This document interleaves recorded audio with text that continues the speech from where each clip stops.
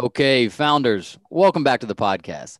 Today, we are joined by Mike and Beau, co-founders of and CEOs of Sunday Scaries.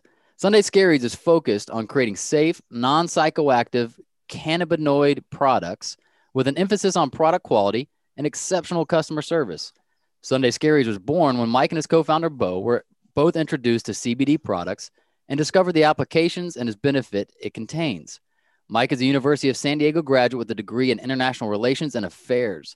His primary focus for the company is to develop a strategic direction and tactically execute it company wide to ensure that Sunday Scaries is constantly innovating and improving its process. Sunday Scaries has since torn through the noise of the oversaturated CBD industry, and we are glad it has done so. So, guys, welcome to the show, both of you. Thank you for being here. Stoked to be here. Yeah, thanks, Drew. Absolutely. We're pumped to have both of you on here. That intro only reflected a little bit of background on you, Mike. I don't think the team knew that we were going to have the gift of Beau on here as well. So I apologize for not having more information on you and there, Beau. But man, pumped you're both here and just want to find out and really start the show off how we always start, which is, can you give us an idea of the series of events that led you to starting this company? Hit it, Mike. Yeah, definitely, Drew. So Beau and I used to own a bar and grill together. So we had a Ah, past venture. We were both in the hospitality industry for close to 10 years, and we banded together, raised funds, and opened up a bar and grill right outside downtown here in San Diego. And it was a fun process. We learned a ton. Everything from the fundraise to demolition, construction, permitting, and then obviously cutting the ribbon and opening the place up. And it started off, we were jazzed, we were thrilled, we were making money, we were having a fun time, and eventually the business itself just started really wearing on us mm, for a couple of different reasons. One, there's a really good book about it called The E-Myth. yeah. And we figured, or we found that we were basically shackled to our business. I mean, Bo and I were burning both ends of the candle. We were there working in the business, helping to run food, serve tables, bartend, and then simultaneously working on the business, trying to figure out ways to promote and cut costs, negotiate with vendors. And about 2 years in, we were banging our heads against the wall because Bo brought up a really good point that we're only marketing to people that are basically within a 3 mile radius of our bar. So he had the foresight and the vision just to see the pitfalls in general of brick and mortar businesses, and just how hard it was to scale. And then also in the hospitality industry, if you're profiting 6 to 10%, it's really good. So if you have Wow. a bad week or something catastrophic happen, it's really hard to dig yourself out of that hole. Like a pandemic. Luckily we moved on before that whole thing started. Wow. Yeah, very Coincidentally, great, by very like four grateful for that. months. Yeah. By 4 months. Hmm. By 4 months. Wow. Man, yeah. So just speaking of that, man, that was something that I learned just from paying attention to what was happening in the country and business as a result of the pandemic. And I had no idea until that point how tight those margins really were for the average restaurant and why that would be so catastrophic to even have a month of being closed down, right? Yeah. Yeah, totally. I mean, I don't understand how some of the businesses are still open. I mean, kudos to them. They're fighting the good fight, but it's kind of it's incredible with what they're able to get accomplished with everything going on right now. It's insane. Absolutely. Well, I love that you mentioned the E Myth. That was a book that really changed the trajectory of my now business partner from his previous venture was when he read that and the way that kind of changed his mind. I've looked at it some, but not nearly as much as him. Could you give us an idea of what some of the primary concepts in that book were that really impacted you guys to start thinking differently about the business you wanted? Yeah, I think that we just found that we were a slave to our own business. And then I had a really good lunch with Bo, and he sat down with me and just talked about the future of the company. And we couldn't get away from it. And I think that's one of the reasons that we structured Sunday Scaries the way that it is, where we can work from our computer from wherever we want, where we can sell to people that are across the U.S. that don't have to be within that 3 mile radius. So it was kind of a blessing in disguise, all boiled down. But when we were in it, it was just incredibly tough, and that's why we were so stressed out, and that's how we ended up, trying Sunday Scare or trying CBD. Oh, interesting. Yeah. And I believe that the E-Myth is the technician, the manager, and the visionary, correct? From what I know, Within a couple of years, right? Yeah. Yeah, and it was, we were so out of balance between those three archetypes. And, the infrastructure of the e-com business is almost completely inverse of what the bar restaurant business structure is, which, we can go down that road, but it's so much more beneficial on the e-commerce side than it was on the brick and mortar side. Interesting. Yeah, I do want to go down that, but not quite yet. I'm going to make a note of that. So you guys first started experimenting with CBD kind of products during this time for your own stress. Is that what it was? So we have a buddy, his name is Garrett, and he came into the bar to visit us. And Beau and I didn't even notice that he was in there. We were running around like chickens with our heads cut off, just trying to make the business work. And he pulled us aside and he's like, "Hey guys, first of all, I'm here. How you doing?" And then secondly, he's like, "You guys look like you are beat the hell up." You guys look like shit. So yeah, thank you, Beau. Good friend. So he's like, "Hey guys, I'm gonna book us a tea time. We're gonna go out and play some golf, and I'm gonna get you out of here for a weekend." So we ended up doing that, and on the course, Beau and I just continued to talk about the business, and Garrett's like, "Hey man, check out for 4 hours. Let's have some fun." And he reaches for his bag and pulls out a tincture, CBD tincture. So Beau and I were like, "Hell, let's take it. Might as well. Let's try it out." And 30 minutes later, we just had this cool sense of ease. Our golf games were better than they usually are. And we just naturally and organically were having a fun time together, completely de-stressed. Wow. So, Beau, were you on this trip as well? Yeah. And we're like, holy shit, this is awesome. Why isn't this available? You can go to a corner store and buy 8 different boner pills, but there's not one just take the edge off. Yeah. 8 different. I'm always curious if anybody's ever tried those products. Like when you're at a gas station. I have buddies who have, and they would not recommend doing it. I can imagine, man. There's nothing about that looks safe or like you would want to actually try it. Okay, so you don't take a boner pill. You take a tincture. And had you had any awareness of these kinds of CBD products before, or is that your first experience with that? Go for it, Mike. Yeah, so we knew about CBD. I have a bunch of stoner friends from high school. It was really interesting when I first got into it. I told them, and they're like, "Oh yeah, CBD weed," and I think there was somewhat of a vague correlation. Yeah. But no, I didn't know what the compound itself did. I didn't know the exact distinct difference that it had from THC. So when Beau and I finished the round, we went back and got on our computers and did some research. And back then, that was 2017, there were a ton of gaps in the market. I think at the time there were around 30 CBD companies, and now there's 3,500. Whoa. And with the different websites we went to, there was a big lack of a sticky CPG brand presence. And then there was a lot of the brands we checked out, there was a lack of credibility. They didn't have supplement facts on there, or just the purchase process was very shady on the websites. So we saw a ton of opportunity when we just tried to buy the product ourselves. Interesting. And also back then, CBD wasn't newsworthy. So it's not like your hot CBD item gift guided. It's most of the challenge was just education. It was people thought CBD was THC. CBD would get you high. What are the side effects of CBD? Most of the keywords were CDB or CBD. It's just there wasn't this commonplace ingredient in the market yet. Yeah.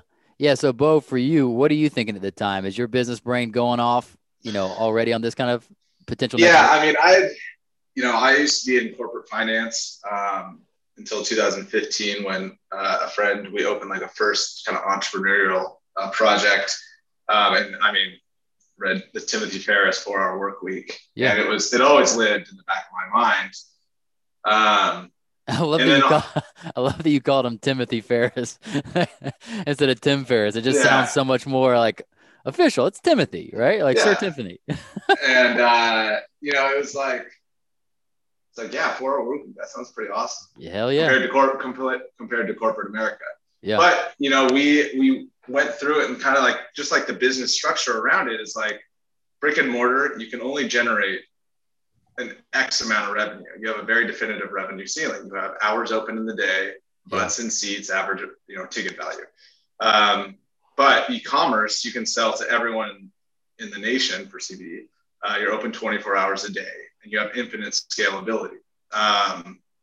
And then, the way that CBD made us feel was just like, how is this not like, there's a huge gap between like this cannabis world that stoners, the pharmaceutical world that's like really over the counter or like diagnosable anxiety disorders, and then like the general public that we felt could just benefit from this product, like our friends and family and everyone else that's stressed out in the industry. So we were like, dude, let's come up with this. Let's start a brand, right? Wow. We love CPG brands, Red Bull, like what makes Red Bull stand out, or Sol energy drinks, or Native Deodorant, or Dollar Shave Club. And that was kind of our obsession. And we felt like a really cool millennial facing brand would do really well if we focused on brand and customer experience. Wow. So let's do this for a second for the people listening that still might need some education on CBD and even the difference between it and a THC included product like your typical weed or something, or gummies. What is that primary difference, right? Like CBD with no THC, whether it's in benefit or feeling, help kind of educate maybe us in the audience a little bit on that. Yeah. So the whole reason for the floodgates opening and a ton of the CBD companies spilling onto the market was because of the 2014 Farm Bill. And that basically made hemp a generic agricultural commodity.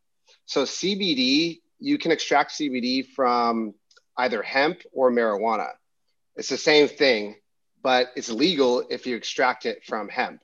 Okay. Now within cannabis, which is the genus of the plant that's above, you have cannabis up here and then hemp and marijuana. There's over 100 cannabinoids, and the two predominant ones are CBD and THC. So everybody kind of knows what THC is. That's the compound that gets you the high feeling, right? That's what gets you inebriated. Yeah. CBD is like its therapeutic sister that just relieves tension, and it's actually good for a ton of different ailments. We at Sunday Scaries just focus on formulating our products specifically for people to de-stress. Interesting. So do we know how and why that works? Like why that CBD would interact with you in a way that would lead to reduced stress and things like that?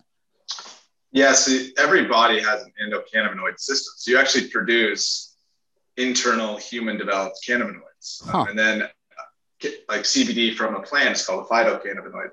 And basically you have what are called EC1, EC2 receptors all over your body. And CBD stops other molecules from connecting to receptors. So, when you have cortisol coming in, it'll actually block cortisol from coming in so that you don't absorb the stress hormone, right? In the same sense, it'll block THC from binding, which will, if you're like very high and you take a bunch of CBD, it'll actually help reduce the high. And so, if you go down that road, you can see how CBD can be beneficial towards anxiety, inflammation, pain, but not medically proven yet. So that's why we don't make any medical claims, because there's still a lot of studies. This is, very consumer driven use cases. Yeah. Okay. That makes sense. Now, is the high, or not, that's the wrong word to use, the feeling that you get of relaxed, less stress, is there a noticeable difference between that and what someone might describe when they're high and they feel relaxed kind of thing? So instead of being like a proactive feeling, like you smoke weed, THC, you get high, it's stimulated, you drink alcohol, you get drunk. it's the opposite, more of like an Advil or an ibuprofen, where it's the removal of feelings. Oh, So, wow. if you like one of our customers put it the best way, it's like take CBD for a week and then stop and then see how you feel. And you'd be like, oh, I feel amazing. Yeah. Or I feel more stressed out, but I felt amazing during that because it's the absence of those extra, stimuli. That's amazing. Well, I'll give you another testimony. It's from a guy on my team. That's how we actually found out about you. I was pumped to see you guys on the podcast list because he'd been promoting you to us for a while, saying he came across the Oh, hell Sunday yeah. Scaries. And he was just like, man, this is one of the coolest things I've found in terms of, me helping deal with the stress of our business and life and all that kind of stuff. So you got a glowing fan on my team. I've yet to take it, but I'm excited to give it a try for sure. So that's Yeah, really, that's so cool to hear. I mean, I'll just piggyback off what Beau said, but the last thing we wanted to do with exiting the bar model that we had was to sell something that was snake oil. We're like, we are not going to do that. So, yeah, and we experimented with some other things that we were going to look to sell before we found CBD, other types of supplements. I think something like a daily vitamin is a good comp for just what we're trying to do, and I can highlight the differences. But you take a daily vitamin and you don't really feel anything, right? yeah, But it's scientifically supported to help with your health.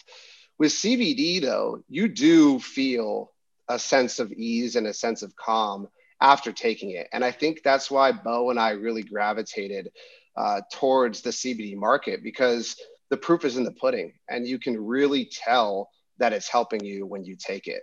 yeah. Yeah. Do you guys recommend, taking this as like a daily thing, like you would a vitamin, or is it more like a situational thing? Everybody's different, but the compound usage of it supports its efficacy. So the more you use CBD, the more you're going to see those positive benefits in your life. Interesting. Well, I've got a business that's in year 2 of its startup, and I've got 3 young kids. So hopefully I'm a prime candidate, my wife and I both, for somebody that would benefit from your product.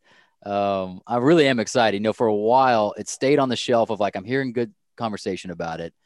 But it felt similar to me to essential oils at first, right? Mm-hmm. Which could be awesome. I'm still open to that. I had someone the other day at dinner give me a full pitch on it, and I'm like, guys, I'm open. I just want to see the data. I was like, I just want to know that this isn't just a placebo, a placebo effect kind of thing before I sink significant money into lavender being rubbed on my feet to help with whatever. Right. But this is helping. The reason I'm even asking is for me and probably people like me on the podcast listening, that I hear someone like Trevor and go, okay, anecdotal, which is fine. But that speaks loudly to me. I know him really well. I know, his stress level, and he seems to really stick by it. And, just being vulnerable with the podcast and me, anxiety runs my family. It's been something that has been somewhat under the surface for most of my life, that I've worked on meditation. I've taken care of myself physically a lot more in the last 5 years, getting good rest, but it's still something that if there were something out there like that, that would help, man, I'd be a big advocate for it. So that's where my brain's at right now, thinking about your product. And how old are you? 35. 35. Yeah. So right in the millennial market. And it's interesting because, about 18% of American adults have a diagnosable anxiety issue. And LinkedIn, Monster, Sleep Judge have all done studies that 90% of millennials over 90% suffer from Sunday Scaries, which is basically anticipatory anxiety that you get on Sunday at, Sunday late afternoon, after a fun weekend and Monday. So right in that gap, right, that's the meat, the 70% between 18 and 90% that we're really trying to focus on. So those over-the-counter anxiety issues that plague your daily life, right? Student loans, financial issues, online dating, social media, kind of like that FOMO or JOMO, related to what other people are doing, certainly COVID and economic uncertainties that are unique to our generation. So those are kind of the over-the-counter issues that we're trying to take the edge off of to make life a little bit better. Heck yeah. Well, Beau, tell me, where did you guys start when it crossed the finish line in your brain of, this is something we're going to pursue, this versus something else? Where did you guys start and how did you build the brand to where it is today? Well, the other things we were looking at, they didn't like, like Mike said, we looked at a lot of different options, but CBD just like really resonated with us, right? And that's the number one thing is that we believe in it, passionate about it, we love it, we take it ourselves. And then contrary to the bar, I mean, you're serving people alcohol, right? So there's not really a consumer benefit besides Right. some like immediate A happiness, temporary good time. a Yeah. temporary good time, right? And so we landed on CBD because, I mean, back then there were also no advertising restrictions. So it was this new hot thing. We could do ingredient-based marketing that would sell the product. We could advertise on Facebook, Instagram, Google, Amazon. That's all changed. But we found a manufacturer that was respectable. We wanted to infuse some additional vitamins for efficacy, and then we started having our friends try it. Servers, bartenders, bar managers, owners, bottle service girls, anyone that was in the industry that we knew, because that's what we were deep inside, and they loved it. And that was kind of our weird niche proof of concept. Then we started going on the whole e-commerce journey of merchant processing, building a website, SEO, and Wow. stuff like that. So, Did you have to raise capital to be able to kick this off, or how'd that work? yeah, we raised a little like $30,000 round Okay. in the beginning, and that kickstarted us all the way until another small round in 2020. Was that just to get the initial product, made and ready to sell and that kind of thing? Yeah, basically. Wow. Man, okay. So you start this e-commerce business. Does it start just the two of you, or did you have a team already helping build this out? It was just the two of us to start. Passion project, and then eventually we just needed help covering the orders. It was really cool to see what happened, and to again piggyback off what Beau said. Excuse me. We already had established, friends and even family in the hospitality industry. And Okay. at that time, influencer marketing was very nascent, and your feed on Instagram wasn't flooded with a ton of products quite yet.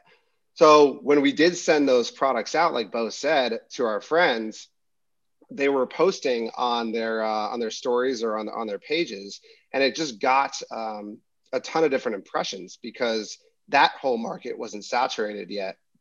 And it was really cool to see the product grow in like a secondary industry such as the hospitality industry, Yeah. because within the hospitality industry you have social media expectations. There's a lot of digital isolationism because the times that, for instance, when Beau and I were working at the bar, we would get invited to bachelor parties or birthday parties. We'd have to say no to that kind of stuff because the peak hours of the business are Friday, Saturday for us. So we lost out on a ton of different social experiences. And then, our weekend was, Monday, where everybody else is back on the grind. So I think that we felt alone in a lot of ways besides having each other because we were on this different schedule than the rest of the people that we knew. But again, we found that not only did our product help us, but our attachment to the business model and this newfound passion that we had just really reinvigorated us to live the best lives that we possibly could and get ourselves out of this quote unquote rat race we were in. So, Yeah. So it sounds like from the beginning, as soon as you started making the public aware of it, you had pretty good traction. Is that right? yeah, Yeah. we saw some pretty good early success. Okay. From your vantage point, Mike, I'm curious. So that's going well. I'm sure it's all relative, obviously, compared to how well it's going now. But what was, when you think back at that time, for you, what was the most challenging part of it? I would say developing the brand. Hmm. We looked at what was out there on the market around 30 different companies that we found, and we saw over and over again meta this, canna that, CBD this, CBD that, and then white clinical looking bottles with probably like a green logo and font. And we were like, this is just all the same thing. It was very cookie cutter. Everybody kind of looked the same, or like it could be underneath the same umbrella. And we're Right. like, how can we differentiate ourselves? And simultaneously, these companies, they were basically praising CBD as a cure for everything, which we found was kind of odd because, you know, if I'm trying to get something that helps me for sleep or for skincare or to de-stress, I'm not going to buy the same product for all three of those things, Yeah. right? Yes. But Beau and I both suffered from anxiety, and we both wanted to come up with a product and brand around that. So we custom formulated our products specifically to help people feel calm. Heck yeah. All right. So you share somewhat in my history. So you would say you have struggled with anxiety some?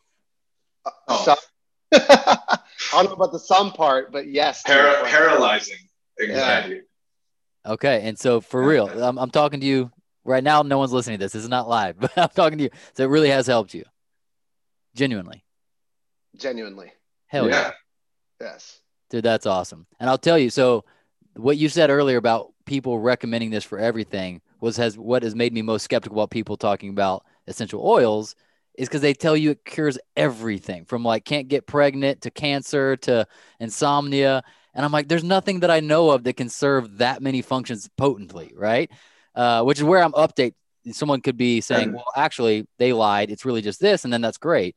But that's why I started to hear about CBD that made me lean in was when you got away from the people that just applied this to everything, they would start to say, no, what we know for sure is that it helps with like inflammation and that part of inflammation can be things like anxiety. I'm just throwing that out there. I don't know if inflammation is actually the thing, but as I heard people sort of narrow in like you guys are, it made me uh, be more interested because it sounds like we're talking realistically now, right? Like tell yeah. me its main function. Don't tell me 1,000 things it can cure.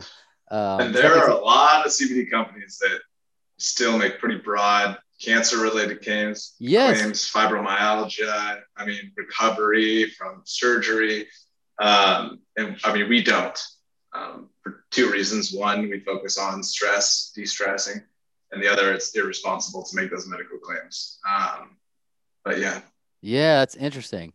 So, anyways, that's what I. So, what Trevor sent me your. I'm on your emailing list, guys. I get your copy. I get it every week, sometimes every day. But I went on your website and was researching, and that's what I liked about it. I was like, you know exactly what you've seen this product be designed for, and this is what you're speaking to. That even that idea of Sunday Scaries is brilliant marketing. So, I'm curious, Beau, where did that name come from? How did you guys stumble across that?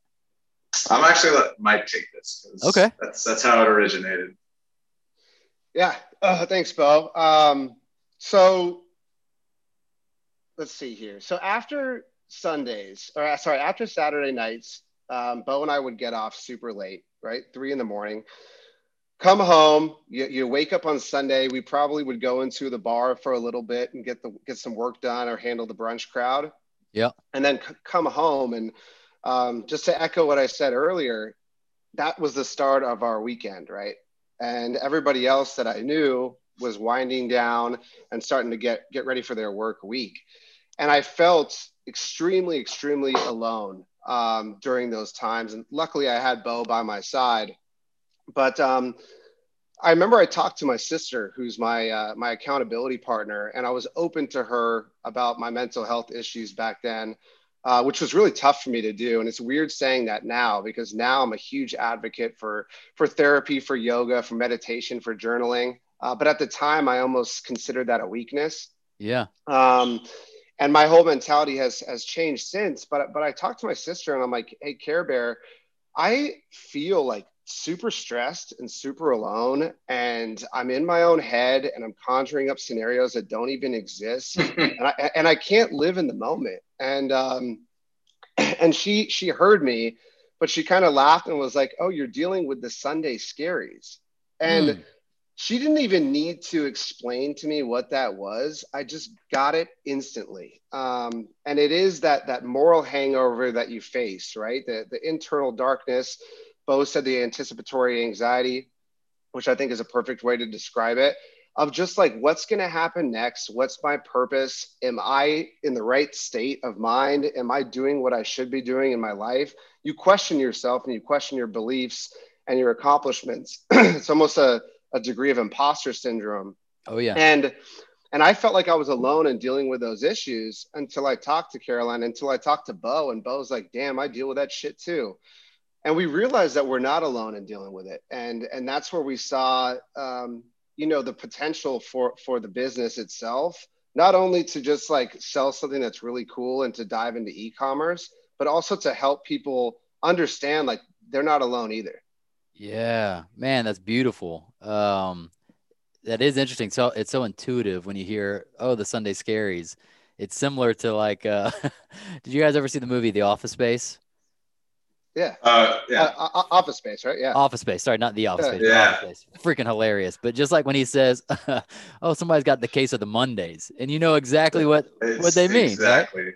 Man, if you guys are cool with it, I would love just to dive a little bit more into your stories with mental health and stress and anxiety because it's something we haven't talked about a bunch on the podcast, but might be the most important thing we could talk about, right? It Mhm. actually does seem like the bigger mission of your company, in a sense. I'm not putting that on you, but as I'm hearing this, I'm like, man, that really is neat. Could you elaborate maybe a little more, Mike, for you? I even thought it was curious when you said your sister was your accountability partner.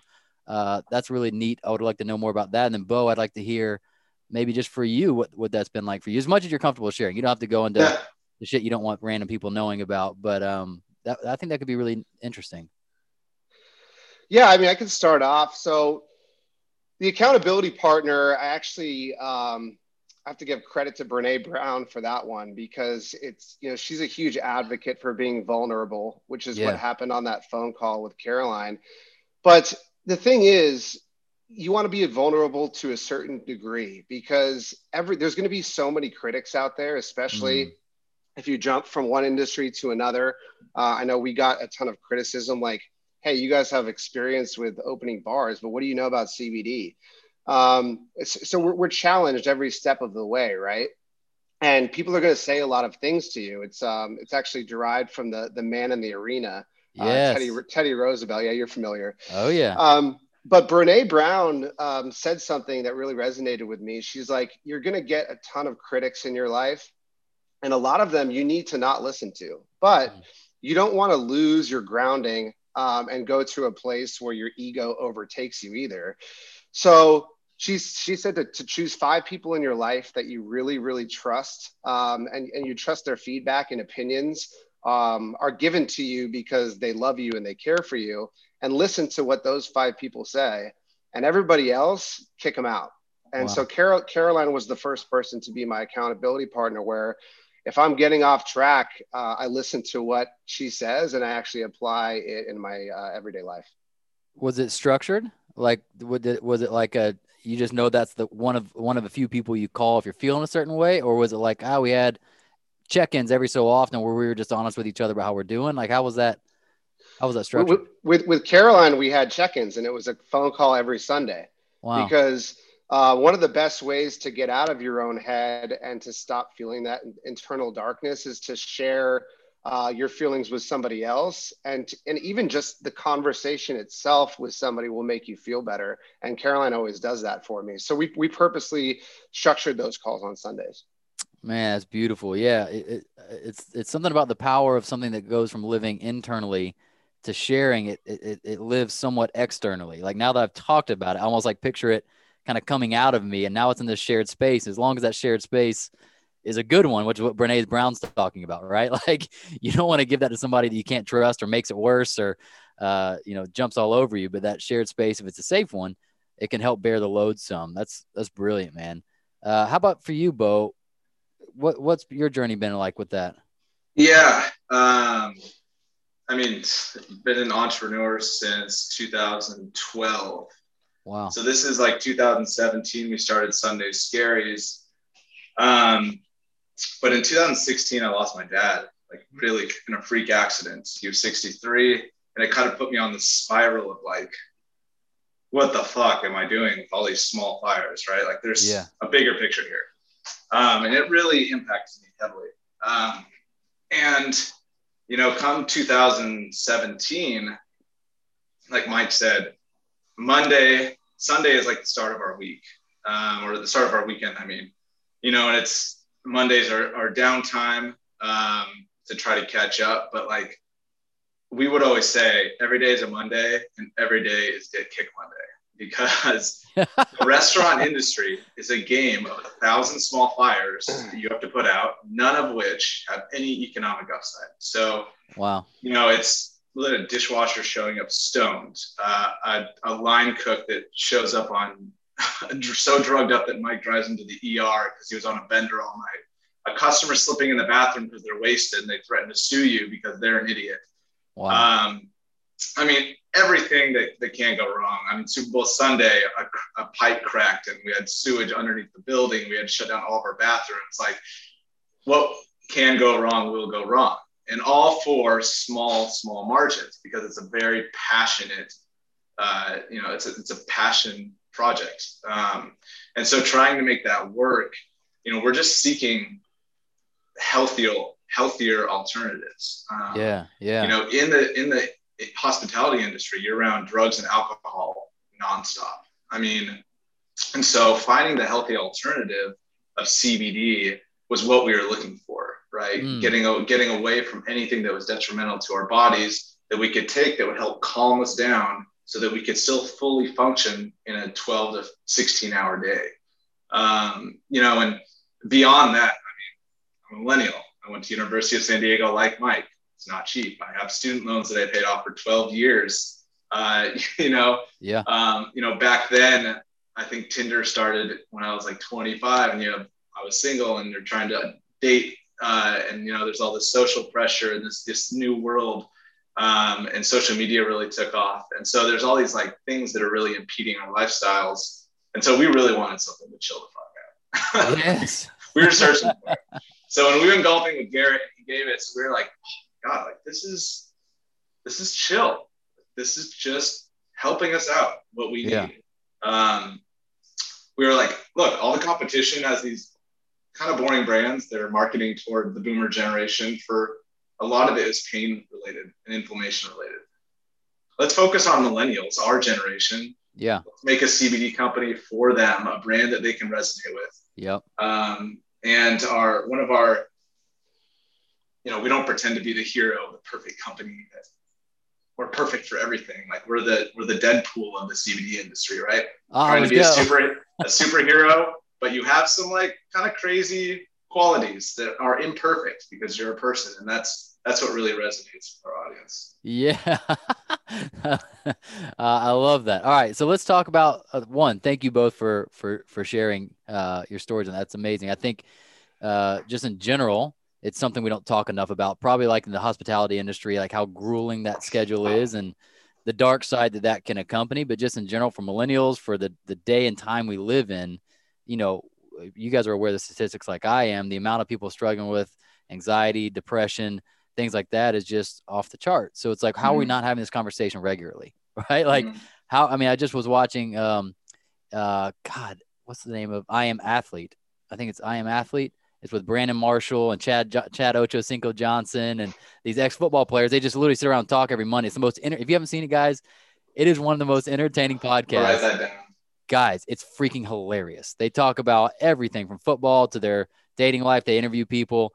But, man, they just had this amazing conversation the other day where they were actually just checking. They said as a company, they always check in with their staff on like scale 1 to 10. How are you doing mentally, professionally, and like relationally, like with your life?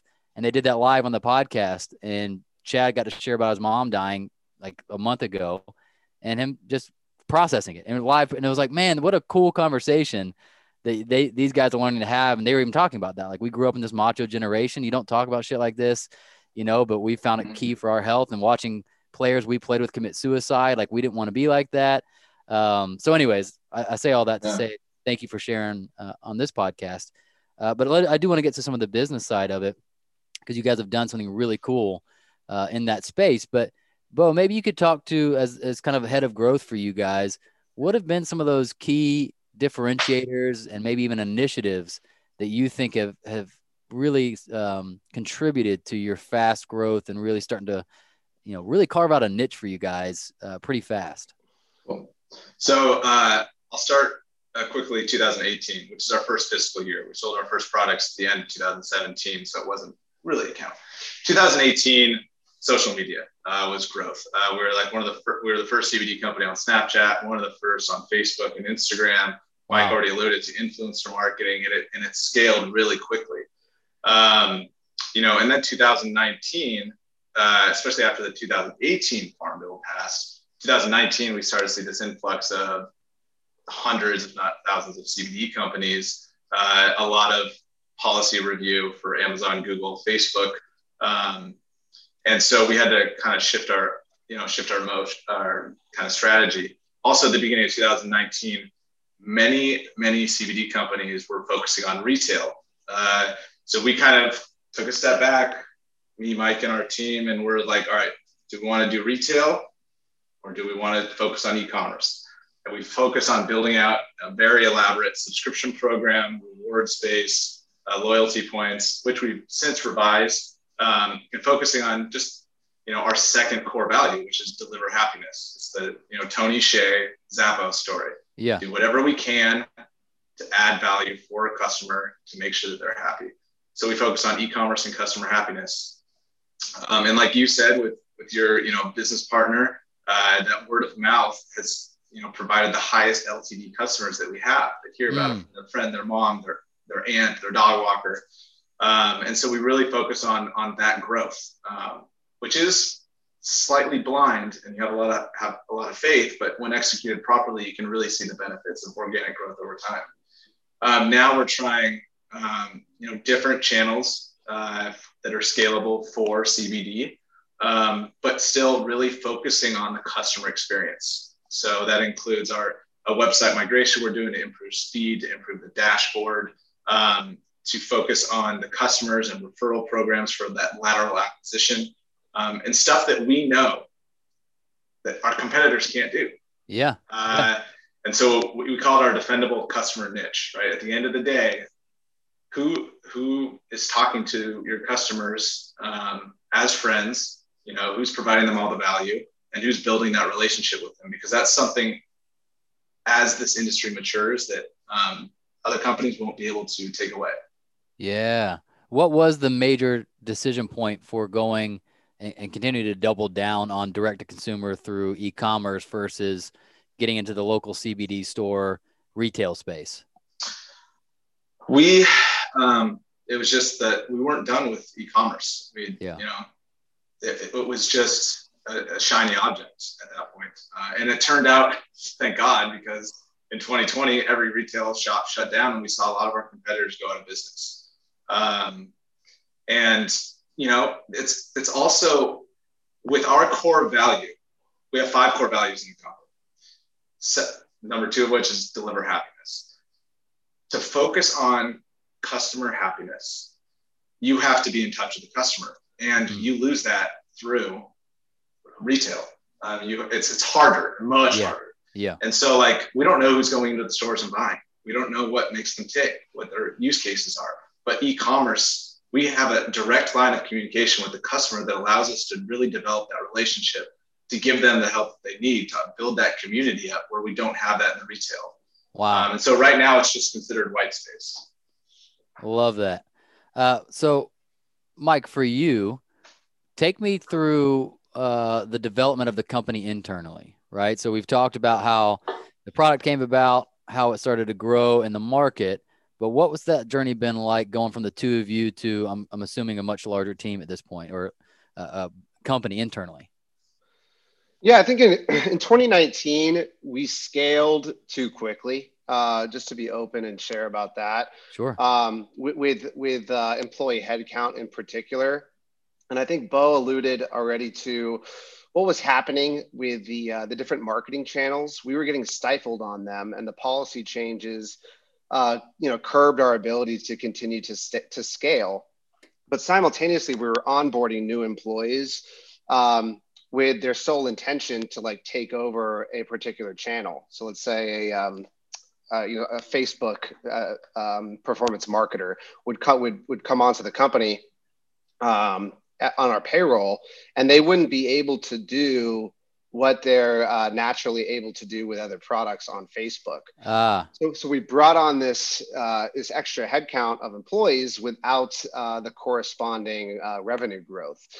So I think the wheels came off a little bit, and also we were hiring based on like not solely, but primarily based on channel expertise instead of hiring primarily on culture and values. And yeah, I think that really stung us. Since then, like our company culture is something that we value, and it sounds incredibly cliche, but a primary example we had was a past employee. He was honestly one of the smartest guys I've ever met. And he brought a ton of different value to the table for our organization, but he ultimately didn't end up working out because he wasn't a culture fit. So I think it doesn't matter how good he was at his particular job and checking all the boxes with the job description. If he doesn't check the values box and the culture box, it's just ultimately not going to work out. So since then, it's just been our primary focus with hiring on new employees. And also, we don't care about how big we are as a company. yeah, I think that was a misperception that we held for a long time. I think Moiz Ali talks a lot about this with Native, but we don't need to have the biggest company with regards to headcount. Like what we want to have is really high powered individuals who believe in the brand and the concept and the vision, and then scale that way with those particular people, invest in their education, invest in their vertical growth within the company.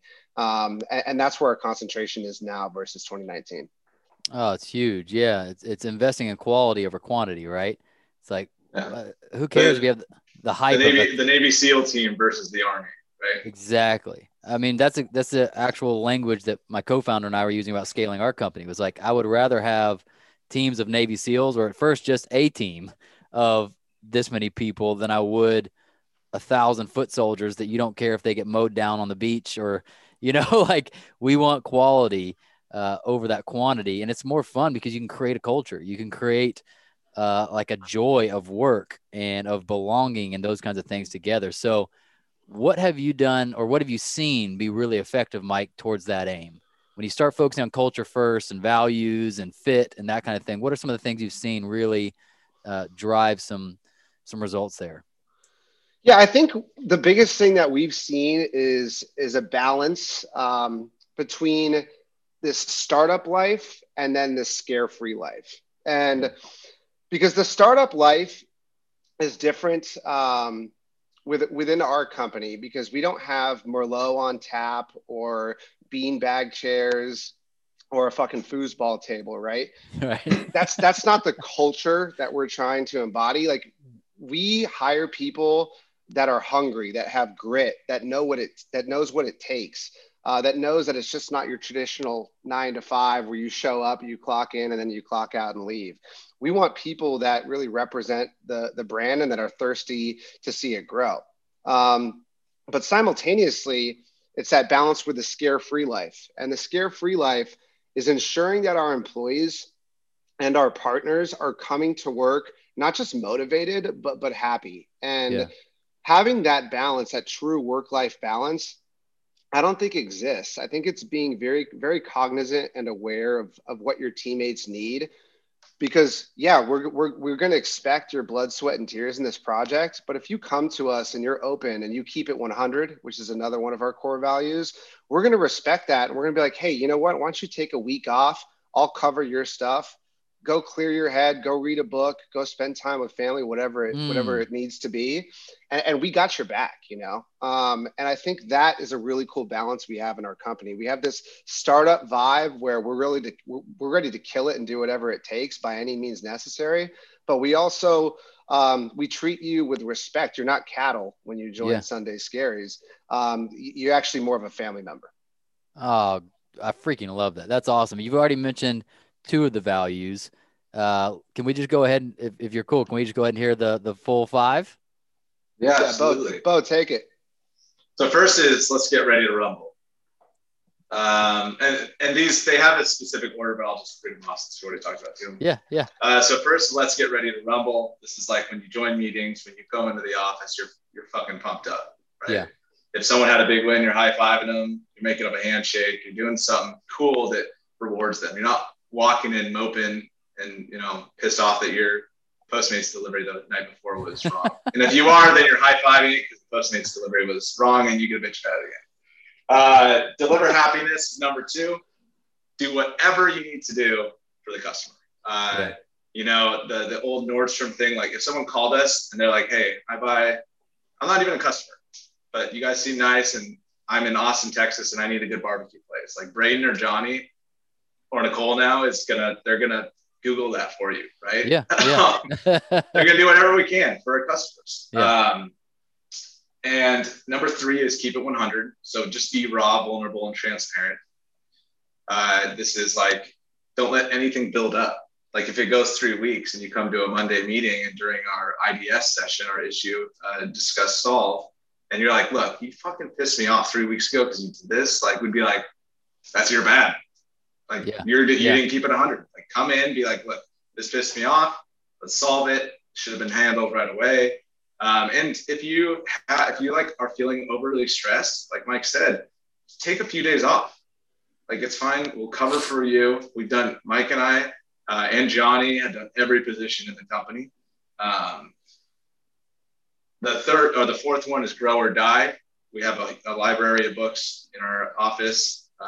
Mike and I are avid readers, always pushing the envelope, reading about people that have failed much larger than us and succeeded much larger than us. Yeah. You have to grow or you will die. Yep. And you will be fired or terminated. Because like we need to see that grit, that grind. And then the last one is unleash your inner Deadpool. That's the creativity, that's the grit, that's the wittiness, a little edgy, you're pushing the envelope, right? Maybe, you know, we're trying to pull it back a little bit on the edginess because there is a level of professionalism that needs to be maintained. But the unleash your inner Deadpool is like, look, you kind of know what that means. Yeah. Yeah. That's so good, man. I'd love to have an offline conversation about how you guys are doing that because we struggle with the same thing. That's part of our ethos as a team is we are younger and we love kind of towing that line. But every now and then an email will go out and Jordan and I'll be like, what the heck? You can't say that. Like you got to take that off the deck or you got to pull that back some, man. Like that's a little bit too far. I mean, you know, the other side of this, like your core values are integrity, customer service. Right. Yes, I love that. So I'm curious for you guys, how have you gone about, and whoever wants to take this can take this, but how have you gone about seeing that those are actually embodied and either rewarded or challenged if it's not being lived out versus it sounds nice, it's on the website, it's on the company wall, but it's not really in the culture? What are some of those steps to seeing that truly be embodied and weaponized? I think the primary step is that core values, when you're building them out, you're putting them on paper, they're not just pulled out of thin air. You actually want to construct your core values based on like how you already actually are. Yes. So I think it's more of like a deep dive session on the truth of the company versus like, hey, like this is what we want to be or this is how we want to look. Right. The aspirational values. Thank you. And it's actually a lot easier to live up to those core values once you just know what they are, because they already live within your company, you know? And I think taking, for example, unleash your inner Deadpool, that's just the way Beau and I in particular act around each other. I mean, we're like brothers. We lean on each other a lot and we hold each other accountable and we love each other to death, but we also poke fun at each other all the time. And I think that people really get a kick out of that inside the company because it brings this like fun vibe to everything, and it really kicks the stuffiness out the door. You know, we encourage people to not leave their personalities in the parking lot, to come in and really be a part of that fun, chippy, sarcastic vibe we have within the company. And at the end of the day, we all got each other's backs, and you never want to take anything too far. But it really keeps the office vibe incredibly energetic, and it puts us all on a platform where it allows that keep it 100 to seep through, because if we have that type of vibe with each other, that social vibe, I think an employee will be more apt to come to us with a feeling that they have, knowing that we're not going to judge them for it, and that we're here open and willing to fix whatever they bring into the office. Yeah, man, it's super good. Well, you talked about the actual values versus the aspirational. Is that something you guys drew from EOS traction stuff? Yeah. Okay. Yeah. IDS too. Yes. All Yeah. right. We actually implemented EOS, but it was too corporate. We didn't have the amount of team members that it actually made sense. So the full EOS infrastructure actually hurt us as a company. So we took the ones, the characteristics that really applied to our size Perfect. and our culture. That's perfect. Yeah. I mean, you just adapt it to fit what your actual needs are versus horseshoeing your organization into it. Exactly.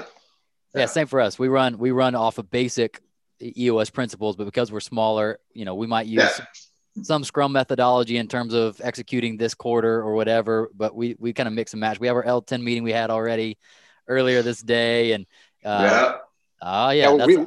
have ours in about 3 hours. So, you guys go into the day. Interesting. Yeah. We go after lunch. Yeah. That's all around the one thing premise. Yep. Come on. We've read all the same books, man. Yeah. One thing was freaking game changer for me. Yeah. Was just writing some content on that today. And anyway, we can talk about that later. This is killer, guys. I love how you guys are building this. Give me an idea of where even company size is at now. Are we talking about 5 to 10 people? Are we talking about 20 to 30, 70 to 100? Like where are we at right now in terms of scale and company size? We have 6 employees right now. Cool.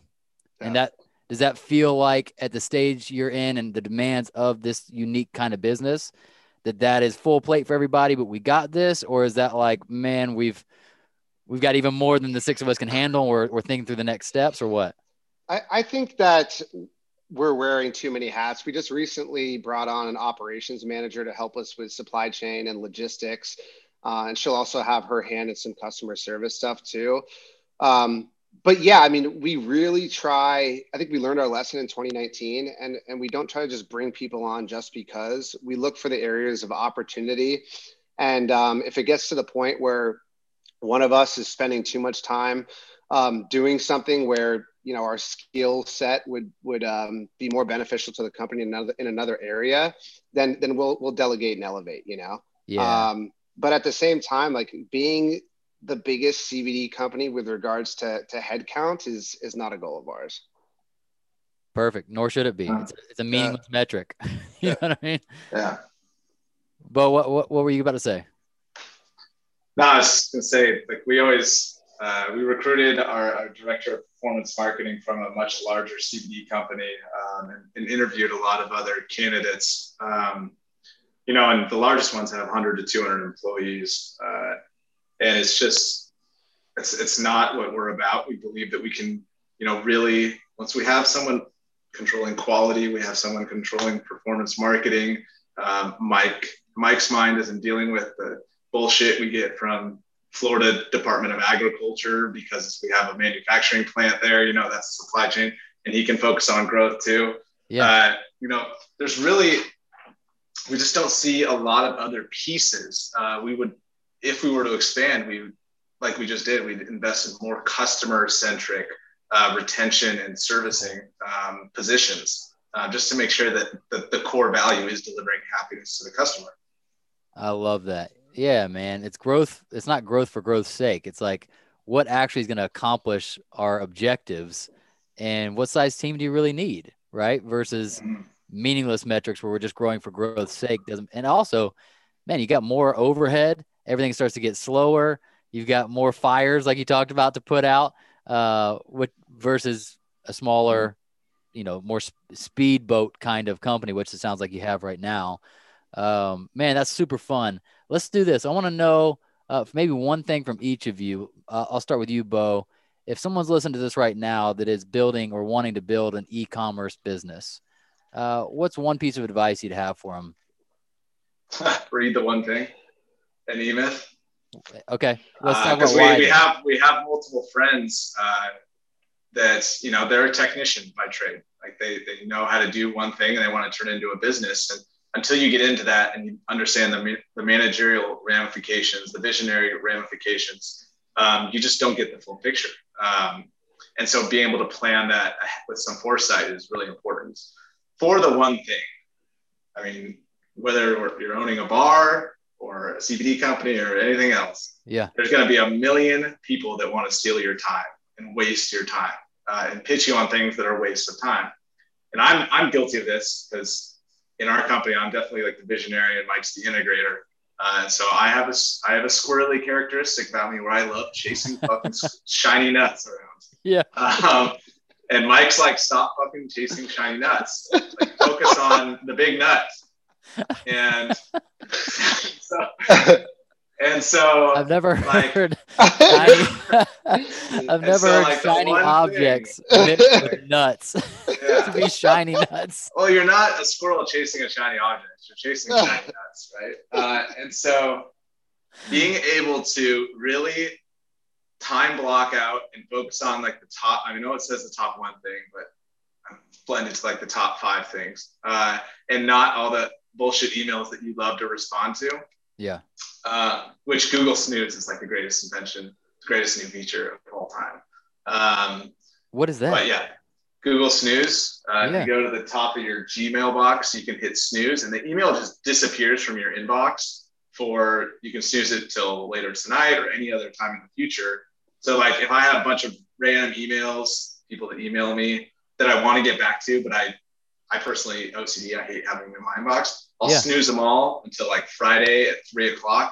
And that'll be my little bullshit end of the week, 2 hours, or Saturday in the afternoon if I want to work and just crank out some stuff. Yes. And so that way, the only stuff in my inbox that I see is the important stuff. God, I used to have an email application like that a few years ago, and the company went away. I don't remember what happened to it, but it went away, and I've always wanted that feature back, that I could send something to pop back up on my radar at a future date. Yeah, so I even snooze like motivational things that I read every morning. I snooze it one email with some cool pictures, and I snooze until 8:00 the next morning. That reminds me what to do for that day. Interesting. But yeah, if you go to your Gmail, it's a little clock thing on there. Yeah. Yeah. So the big concept that sounds like for you as well that stuck out to me in the one thing is just that there's at any given time, whether it's in my marriage, in my family, my responsibility as a dad, or as a business owner, there's always going to be a one or a few things that are more important than other things.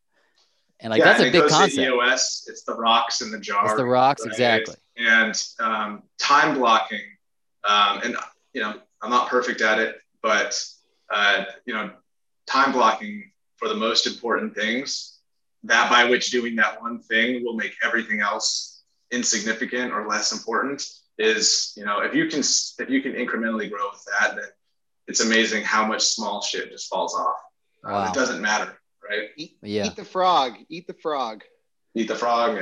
Yeah. Fight the tyranny of the urgent.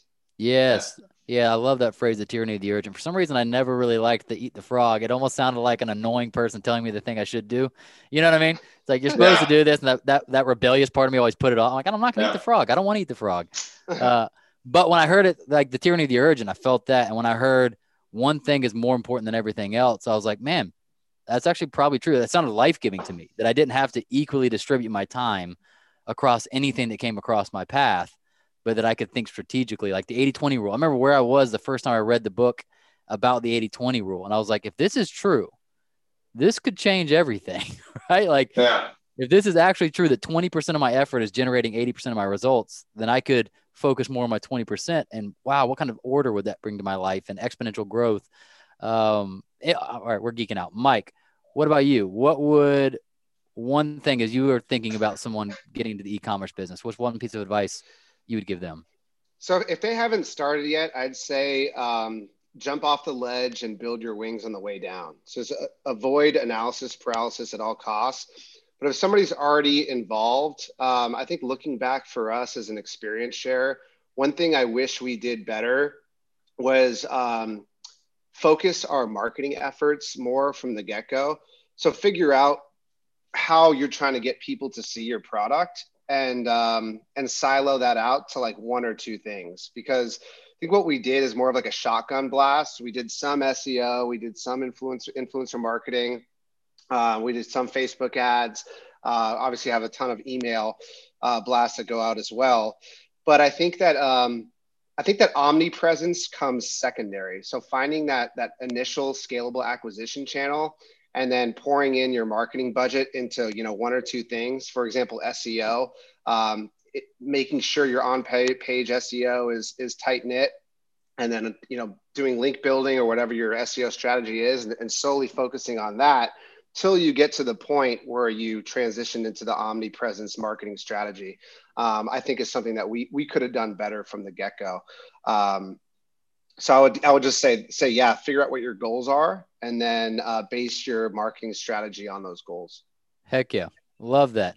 Guys, this has been fantastic. I want to jump into the lightning round now. And so it's 5 questions that we've asked every founder who's been on here. I'll try and split it up, one for each of you, just for time's sake. But I want to get these 5 questions to you. So, Mike, we'll start with you. If you could ingrain one message into your entire organization, what would that message be? Don't worry, you're not alone. Wow. Where does that come from in your head?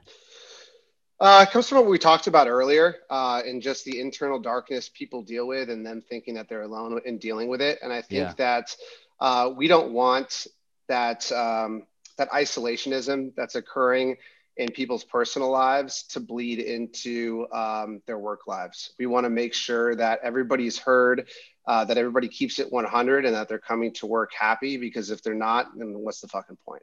Hell yeah. All right, Beau, let's go to you for question number 2. What is the single best advice that you've ever gotten about growing your business? And then also, what was the worst? So removing the one thing, focus on focusing. Someone once told me, like, if you're not struggling and you're not learning, like, as an entrepreneur, you are innately a pioneer. You're exploring uncharted territory in some way.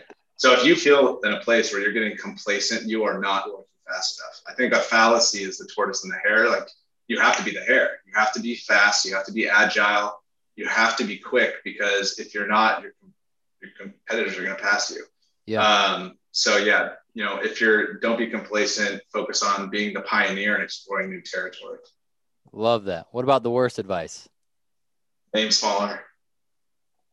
That was advice you guys got or have heard? Aim smaller. They're like, oh, you're doing great. Like, just aim smaller. Like, what if this achieved? You're like, no, screw that. I want to go much bigger than that. Like, it's the big, hairy, audacious goal, right? Yep.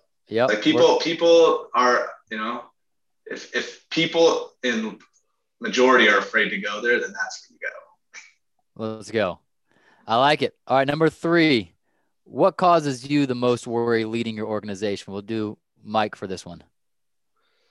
I would say for me, it's imposter syndrome. I don't think I give myself enough credit, and then also just having that self-empathy. So it's something that I continually work on, like knowing I got to this place because of the hard work and because of how much care and love I put into this whole thing. So it's just remembering that, like, and I always hear Beau say this too, but hindsight's always 20/20, and you can always look at what you're doing and be like, damn, I can't believe I screwed that up. But it's really interesting, because when you zoom out, it's really hard to quantify experience, right? And it's great because Beau sends me these time hop photos of us 2-3 years ago doing like technician work at the bar. And it's almost like it's really hard to grasp how far we've come until he sends me those things. And it just makes me remember that, like, hey, I'm in this position because I earned it, and I have a long way to go. But at the same time, like, I'm going to be happy with where I am with regards to my performance. Yeah, so good. The imposter syndrome is a real thing. I experience it often. All right, we'll go for you for this one, Beau, because you mentioned it just a second ago. But what is your BHAG, your big, hairy, audacious goal for the company? So split it into 2. Okay. One is the mission, which is like to become the Red Bull of CBD, right? What Red Bull has done is they've created a cult-like community for their customers that is fun, interactive, educational. And then all that is, kind of based on the premise of the content that they created. So that mission is really just providing the most amount of value and relatable content for our customers, whether that's articles, videos, how-tos. We have Facebook, an exclusive Facebook group for kind of like this mind sharing for therapeutic benefits. And then the vision is really, in 2 to 3 years, having a huge market share that really helps our customers with over-the-counter issues. Having Sunday Scaries in places that are accessible to those that really need the help for a little mental health clarity. Really, the vision of the company is to help people. So, growing our marketing message, conveying our unique little sayings like defeat the beast within, live a scare-free life, and really evoking that message to help people. So cool. I love it. I love defeat the beast within. That's awesome. Yeah. All right. Number 5, I want to know this from both of you. But we'll start with you, Mike. If you could hop into a DeLorean, go back to the past, and tell yourself one thing out the driver's side window as you drive by, when would you go back and what would you tell yourself? I would go back to probably year 3 of the bar. And I would say, you need to pivot, do it as soon as possible. Yeah. And I think that was really tough for me back then, jumping industries, not just because of what those critics were telling me that we talked about earlier, but it's really tough. And you don't see a lot of people jump from one industry to another. And I don't think Beau and I give ourselves enough credit for that, but we didn't know shit about CBD. And frankly, we didn't really know too much about e-commerce either, but we knew we had to make a change. And Beau had that vision to see what we could potentially be by getting into e-commerce and CBD. And we made the move. But looking back, I would have told myself to do it a lot sooner. Heck yeah. How about for you, Beau? I've got 2. Let's go. We only have a flux capacity. The first one is the first one is when we launched, we should have accepted Bitcoin as payment. Yes. The second is that we could have recruited better. Knowing our recruitment methods now, core values with direct recruiter light on LinkedIn and reaching out to people directly. People are the driving force of the business, and being able to hire better earlier and knowing what we're looking for would have been tremendously helpful back then. Yeah. Heck yeah. I'm supposed to wrap up the show at this point, but I want to make one hilarious observation. You talked about accepting Bitcoin earlier. Are you guys familiar with the Silk Road story? Yeah, I watched the thing last night on Netflix. Oh, okay. Yeah. So I was just listening to an interview with the guy that wrote the movie for the Silk Road, right? But they took Bitcoin as payment earlier. So they had Tor, right? So an undetectable IP address on the dark web. And they also had Bitcoin. And they were talking about how it got confiscated. And that if it wasn't confiscated, or either way, whoever owns it now, the government, I guess, it's worth $3 billion. $3 billion. Jesus. That's what it's worth from these guys accepting Bitcoin early on, except it's no longer in their hands, obviously. It was like $200,000 of Bitcoin or something. It has now jumped to $3 billion. Yeah. Oh, holy hell. So that's literally what I said to my wife last night. I was like, we should have accepted Bitcoin 2 years ago. Oh, what a risky play though, man. When you're accepting money, you're not sure what it's going to be worth. I mean, manufacturers don't take Bitcoin. Exactly. Payroll employees don't take Bitcoin. So Bitcoin in, cash out, it probably would have wiped out anyway. But that's right. That's right. Well, guys, this has been so fun, man. Thank you for coming on, being vulnerable with your stories, sharing with us your wisdom. Man, you've already got a customer on one of my team, and you're about to have another one here after we get off the interview. I'm excited to see what you're doing in the space. It's working, and man, it's a worthwhile mission as well. So I hope you enjoy your new life with this company. It sounds like you do much more than you did the old life with the grind in the bar. But guys, congratulations on your success, and thank you for being here. Oh yeah, thanks for having us. Yeah, Drew, you're awesome, man. Appreciate it. Yes, sir. All right, guys. Hope we'll talk to you again very soon.